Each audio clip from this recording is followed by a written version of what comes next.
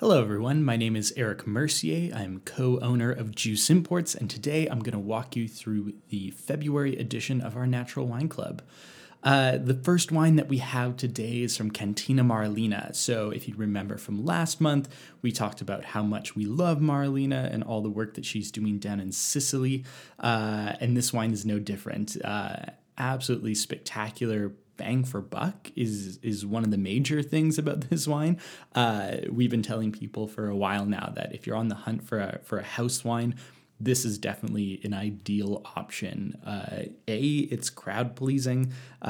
B, it goes with pretty much any food item you can possibly think of that pairs well with red wine. Whether you be going, chicken, pizza, pasta, anything like that, it's gonna go great with this wine. And then the price is unbelievable. I'm not sure exactly what allows them to produce wines for these prices. I know land prices are fairly cheap in Sicily. I think they also have some, I'm not sure if it's government subsidies or exactly how that works, but for small agricultural operations, because they obviously don't want to lose that. It's such a huge part of Italy's history and cultural identity that I'm pretty sure there's a lot of opportunities. I know in particular for a lot of the producers in southern Italy, there are grants you can get as a female winemaker or again even involved in agriculture in general.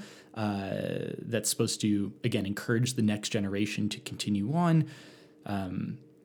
Farming is just so important for Italy being one of the bread baskets of all of Europe, essentially, and especially southern Italy. Most of the wine in Sicily, in fact, up until fairly recently, I can't remember the exact date, but I want to say that it was, like late 80s, early 90s, something along those lines. Most of it was exported in tanker truck. It never actually went into bottle. It was literally shipped all over the world in these massive tankers, and then either used for blending wine to make other wines from other countries taste a little bit better, or used for bulk supermarket wine that was bottled in the UK, for instance. Bottled in Germany, but now you're seeing this resurgence of Sicily being famous for actually making high quality wine, which is very exciting. Sicily is very different than a lot of the rest of Italy. It's actually closer in proximity to northern Africa than it is to northern Italy, and so the food culture is definitely influenced by the fact that this was a huge trading port. You think of everybody coming from the Near East. You think of people traveling from India. You think of people traveling from North Africa. This was sort of, a central point. And so you have a lot of influence from all those places. You have, a lot more rice. So things kind of similar to like tagines. You see a lot more influence of citrus fruits and nuts and sweet elements and savory dishes, whether that be raisins or figs or dried apricots, things like that. You see a lot of that working the way into their cuisine. So it's a really, really exciting place to explore from a food perspective. From a grape perspective, it's also really interesting. There are a handful of indigenous varieties. If you look up to Mount Etna, the most famous is Nerello Mascalese. But if you're looking further south in Sicily, you see Nero d'Avola, which is what this wine is primarily made from, although there's a little bit of Merlot in here as well. When they purchased the property, however long ago that was now, there was a handful of international grape varieties planted here. And instead of ripping them out immediately, they decided that they would find their way into their entry-level blend, despite the fact that they're of obscenely high quality. So Nero d'Avola, really interesting grape variety. For me, it does taste a lot like Merlot, so it makes sense to blend the two together. It's got this sort of soft fruit characteristic to it, like warm plums, this sort of equal parts red and black fruit, which is always exciting to me when it's that really sort of centered style. And, usually it has very soft tannins, but for some reason, the bottlings that Cantina Marlina does are actually quite tannic, quite physical, have these sort of brawny tannins to them that make them really sort of gastronomic, which is, again, very useful, especially when you're thinking of Italian wine. Italian wine almost universally is designed to go with food, and almost doesn't make sense without food. Drinking a bottle of Chianti without food it isn't really the most pleasing thing to me, or drinking a bottle of Barolo without food, or Rosso di Montalcino, or realistically any, especially the Reds. They just want to be, alongside high acid, bright, fresh food, lots of intensity, lots of rich flavors. So, her version of Nero d'Avola tends to be a little bit more on the tannic side, which is, again, great for a wine of this stature.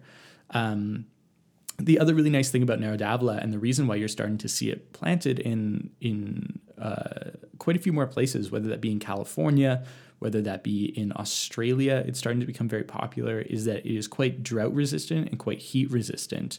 If you see a vineyard that has, a bunch of different grape varieties planted together and the weather gets up to 40 degrees, most of those grape varieties are going to, the vines will literally droop. They'll sort of just fall over. It's because they're trying to protect as much water as possible. So they're bringing that water into their roots.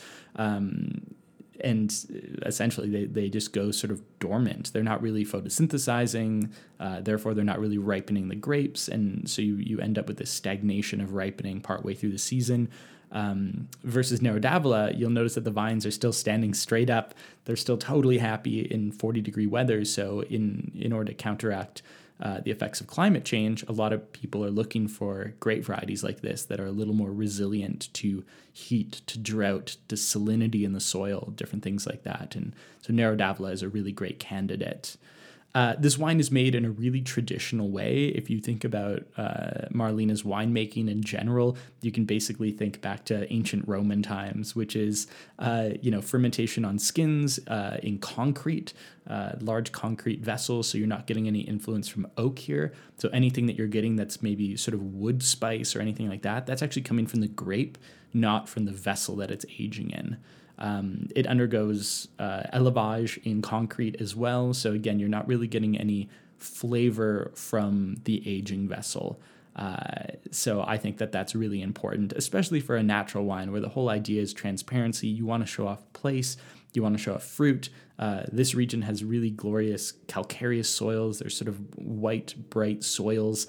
They really reflect the sunlight. And so if you're masking all the flavors that come from that beautiful combination of sort of Mediterranean climate and these bright white soils, if you're putting oak over the top of it, you're sort of masking some of the things that we find really interesting about this wine that are very exciting. So I think that even though this wine retails for somewhere around $25, I think that it's giving you incredible bang for buck as far as complexity. And I can go back to this bottle over and over again and not really get bored. So I think that that's a huge positive. Our second wine this month is another wine from Lightning Rock. Previously in the wine club, we managed to fit in the Canyon View Pinot Noir, which is one of the vineyards that Lightning Rock works with, which is about a 5-minute drive away from where this vineyard is, yet they're entirely different. Canyon View Vineyard literally sits in a canyon. It's very warm there. It's kind of a heat sink a little bit. When we were working there, it was honestly sometimes over 5 degrees warmer than it was in Alicia Vineyard, which is the vineyard that we're going to talk about today. So the Alicia Vineyard, this vineyard is overlooking the lake. It's planted on basically a big rocky outcropping, a big granitic outcropping from what we call Giant's Head Mountain, which is essentially the mountain that sits over top of Summerland. So if you're in the Okanagan and you happen to be visiting Kelowna, which most people do, even though Penticton is way better. So once you end up in Kelowna and have absolutely no cool wineries to go to, I suggest driving south to where Summerland is. It's sort of the closest region that actually has some pretty epic vineyards. Although, again, obviously I really love Sperling. I really love Tantalus. But if you're looking for, true sort of very small natural winemakers, drive south to Lightning Rock. And you'll notice this big, essentially it looks like it's like a 50-story high boulder sitting on the side of the lake, and that's what they're planted beneath. A lot of heat sort of radiates off of that rock, but it also makes it so that the soils are have a lot lower nutrient than in a lot of the rest of the Okanagan. A lot of the Okanagan is planted on glacial silt and sort of these loamy soils, which end up, again, providing a lot of nutrients to the vines when really you want vines to maybe struggle a little bit. Not so much struggle, but you don't want to feed them too much, essentially. Then the grapes just become big and fat and don't really have a ton of flavor, versus when you're planted on these low nutrient soils where there's not a ton of water, where it's constantly getting hit with wind, these grapes develop a lot more character, a lot more intensity, a lot more depth. And so that's exactly what you're seeing at this particular site. They have a variety of different clones planted on this site. Two in particular, both Burgundian clones, that tend to make the wines taste very Burgundian. In a lot of the Okanagan, you'll see German clones or sparkling wine clones, or some clones that are actually were developed in the Okanagan. These clones, which are, if you're unfamiliar with the word clones, basically there's a bunch of subspecies of Pinot Noir, and they all taste a little bit different. The Burgundian clones like Pommard, and the Dijon clones, they tend to impart a lot of flavors that taste like Burgundy, versus the Germanic clones are, as far as I'm concerned, that they're not quite as good. I feel like a lot of people would argue with that, and maybe I just haven't had great examples, but for me, there's always this sort of clunkiness to them.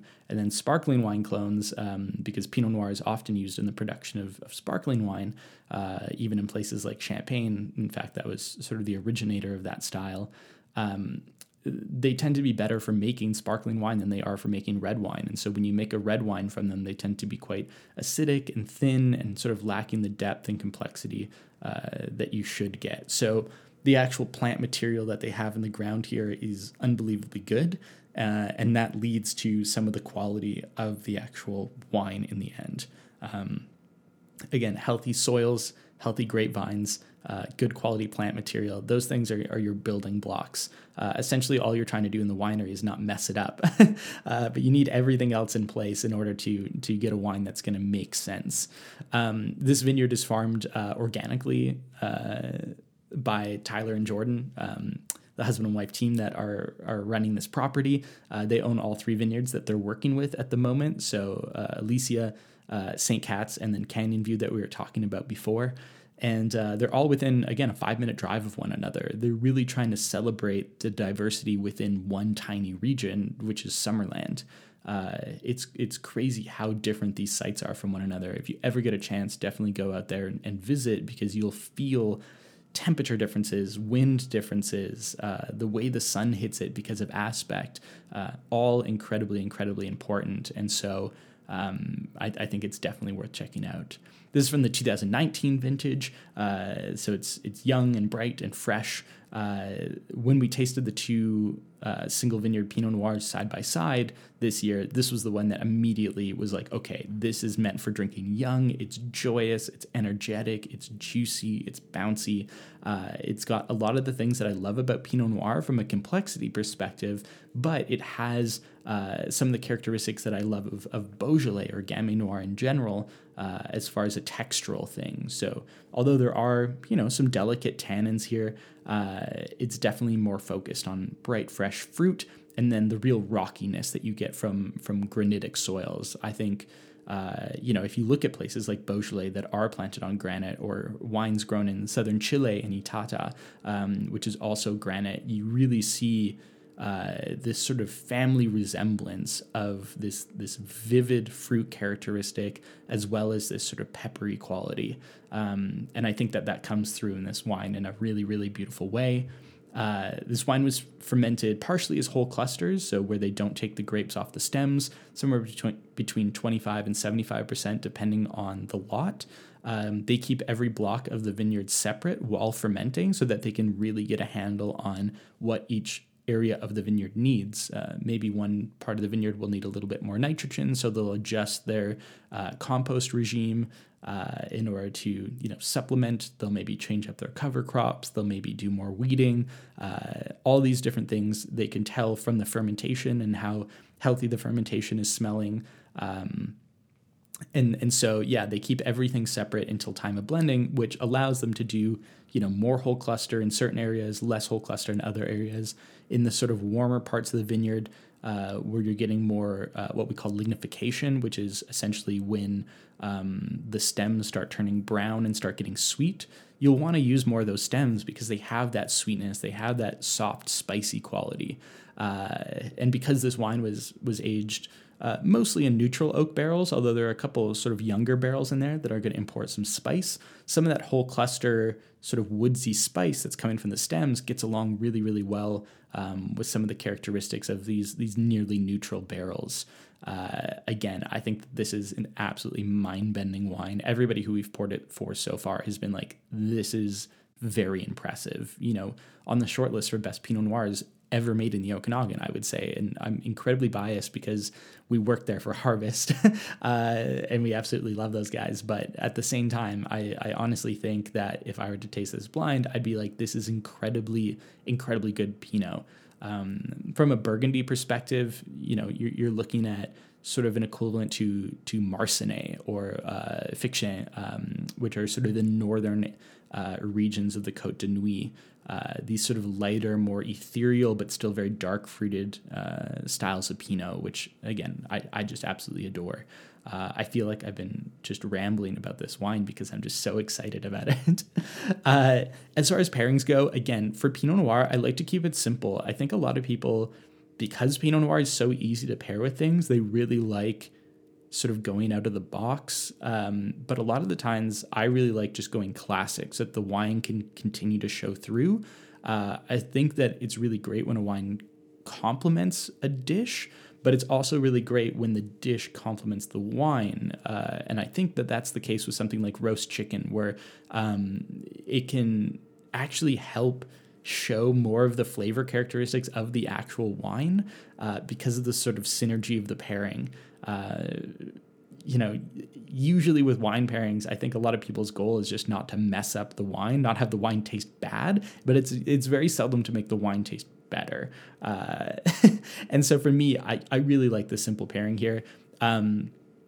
If you want to geek out about chicken, the way that I've been preparing chicken lately, which is very time consuming, but really sort of worthwhile, is I do a brine. What I've been doing is breaking down the chicken so that, I take the legs off, take the wings off, and take the back off, but basically leave, the breasts on the bone still. And what I'll do is I'll just brine that component of it. And then I'll take that and I'll dry age it for 2 to 3 days. And what that is doing is really concentrating the flavor. A lot of people are like, but you're getting rid of all the water, it's not going to be juicy. Like, well, do you want it to be juicy or do you want it to be watery? We're just concentrating all the other things that are juicy in the actual chicken. It's going to need less cooking as well too, and so you'll end up with something that's really juicy with incredibly crispy skin because you've really dried out that skin. If you want more details about that, let's definitely geek out about it. But I also love just taking off the legs because honestly, everything cooks at a different time. So I actually take the legs and I confit them. I have a combination of like duck fat and chicken fat. From every time that I buy a whole chicken, I just cut off the fat, render it out, add it to my duck fat, and then every time I buy a duck, I also render the fat on that.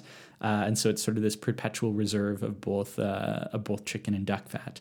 And so I actually confit the legs in that and then finish it in the oven so they get nice and crispy as well.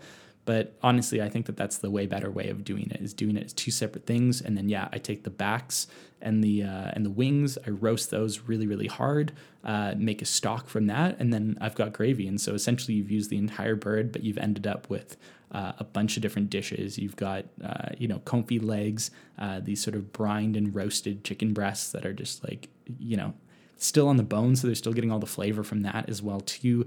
You're still ending up with those proper roasty flavors, and then also getting some stock, or if you want to make gravy, obviously definitely worth making gravy as well. So anyways, I'm thinking about this because that's literally what I'm having tomorrow, and I've been thinking about it all week and I'm very excited. So if you need more chicken assistance, more than happy to walk you through the process as I get incredibly off topic here. This is what happens when I do these podcasts alone is I'm essentially just sitting by myself and geeking out. Our final wine this month, we've wanted to put this wine in Wine Club for at least 9 months now. But unfortunately, in Chile, where this wine comes from, they've had a huge bottle shortage because of COVID. We're seeing this worldwide, where glass prices are going up so much. So a lot of the wines that we're getting are going to be a lot more expensive in the next year. This is partially because of shipping. This is partially because of bottle cost. Cork costs have gone through the roof. Essentially every part of the process has gone up in price. So in Chile, producers have been sitting with wine in tank for months, just trying to get glass to put their wine in. And so after waiting for that, and then waiting for shipping delays that push this wine back, I don't even know how long, 8 months or something like that, we finally have the wine that we ordered for Wine Club. This is one of my favorites. It's from Louis-Antoine Lüth. This is the Pepeño Blanco. Back in the day when I used to work at Vine Arts, this was one of my favorite wines to sell. Since then, the importing agency that used to sell this wine got taken over by sort of like a more massive agency. And so they dropped all the small producers. They weren't really interested in natural wine anymore. And so we reached out to Louis-Antoine, and he was like, yeah, we would love to work with you. And we've been working together ever since. So this is our second vintage working with them. And this is, again, sort of one of the wines that really got me interested in southern Chile in general. So Louis-Antoine, to give you a little background on him, he actually grew up in Beaujolais. He's from France. He grew up under the tutelage of Marcel Lapierre, and then after that, with the rest of the family. And so his his winemaking experience is unbelievable. If you can choose anybody in the world to learn from, I think Marcel Lapierre would probably be on that short list for sure, especially if you're interested in natural and sort of minimal intervention wines. Eventually, he found himself in Chile and fell in love with a handful of things, one being the super old vines there. Most of the vines that he works with are between 100 and 300 years old, planted with grape varieties that you don't really see planted very many places anymore. At the time that they came over via, sort of colonial influences, they were planted a little bit in Europe, but because of, isolation in a lot of ways, these grape varieties that are, centuries old and have fallen out of favor remain in the soil here. And so he was like, this is unbelievable. This is like a snapshot of what was happening, 200-300 years ago. Not only that, but the people in southern Chile have an entirely different winemaking technique that they have adapted to sort of their own needs, to the flavors that they prefer in the wines, and it's and he found this incredibly fascinating after growing up in Beaujolais, where it's not like there's super strict rules in Beaujolais for what you have to do, but there is sort of a traditional method, and it is very French and it is very, historic. And so going over to Chile and seeing these entirely different methods and how they yield wines that are equivalently beautiful and delicious and equally valid, he was like, okay, cool. I'm very excited about this. The other thing that he noticed was that a lot of these producers didn't necessarily have the resources to bottle or export or, sort of get their name out there. And so for him, it was a lot about highlighting these farmers and being like, hey, like, you make amazing wine. You make wine that's as good as any of the wines from France at the same price point for sure. But honestly, just world class wines. And so his idea was, hey, I can provide you with bottling, packaging, that sort of thing. And then, let's put the name of your vineyard on the label. On our website, we're going to chat about you as a farmer, and we're going to geek out about this, and your wines deserve to be known worldwide. And so now he has this sort of collective of farmers that he works with who he doesn't mess around with their wine. He makes some of his own wine from their grapes as a separate project, which is under sort of the Louis-Antoine Lüth label. But the Pepeño bottlings are all about sort of these individual farmers and the grapes that they've been farming for generations and winemaking techniques that they've been using for generations. So I think it's a really cool project all in. The Pequeño Blanco, this is an orange wine. It's made from a bunch of grape varieties that, again, people are probably unfamiliar with. Toronto, Corinto, Cristalina, and Muscat d'Alexandria. Muscat, probably one that you've heard of. Some of these grape varieties have alternate names depending on where you are in the world. Corinto is Chasselas, and Cristalina is known as Semillon. I'm not sure how accurate those those links are, but hopefully that is what we're actually tasting in the glass here. This wine for me is incredibly energetic. It's got so many tea-like qualities, so many stone fruit characteristics. It's just a joy to drink. It's hyper aromatic. It's got this beautiful texture to it. Some of the grippiness from the skin fermentation, as well as a lot of freshness from these vines being at higher altitude levels, grown in sort of these hills. They're quite far south as well too, so you can think of it being a climate that's maybe a little more similar to what we see in Northern California, for instance, would be a sort of good comparison. Quite warm, but at the same time that really big diurnal shift where you're getting quite cool at night, so you're able to get wines or grapes ripe at lower levels of potential alcohol, lots of freshness, lots of energy to them. Absolutely delicious. Our brand new employee, as of a couple months ago, Mark Huchot, he is of Chilean descent. And so we decided to harass him and ask him whether or not he'd be able to come up with some pairings for this particular bottling. And so he sort of geeked out, did a little bit of research, and came up with a couple really awesome pairings. Check that out in the newsletter on the website. I've included links just in case you want to actually make these yourself, which I strongly suggest. Honestly, the pairings are definitely always just suggested, but we really love when people send us messages saying, hey, we actually did what you said in the pairing. A lot of research goes into it, and so it's always nice knowing that it actually contributed to somebody's night.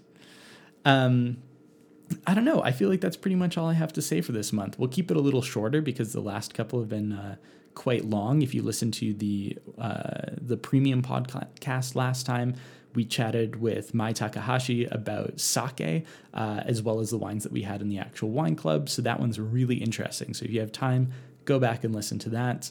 But until then, if anybody has any questions, you can send me an email at Erik, E-R-I-K, @juiceimports.com. You can send us a message on Instagram. We're just @juiceimports. Regardless, we'd love to hear from you. We're looking forward to chatting further and drinking more wine together soon. Thanks so much.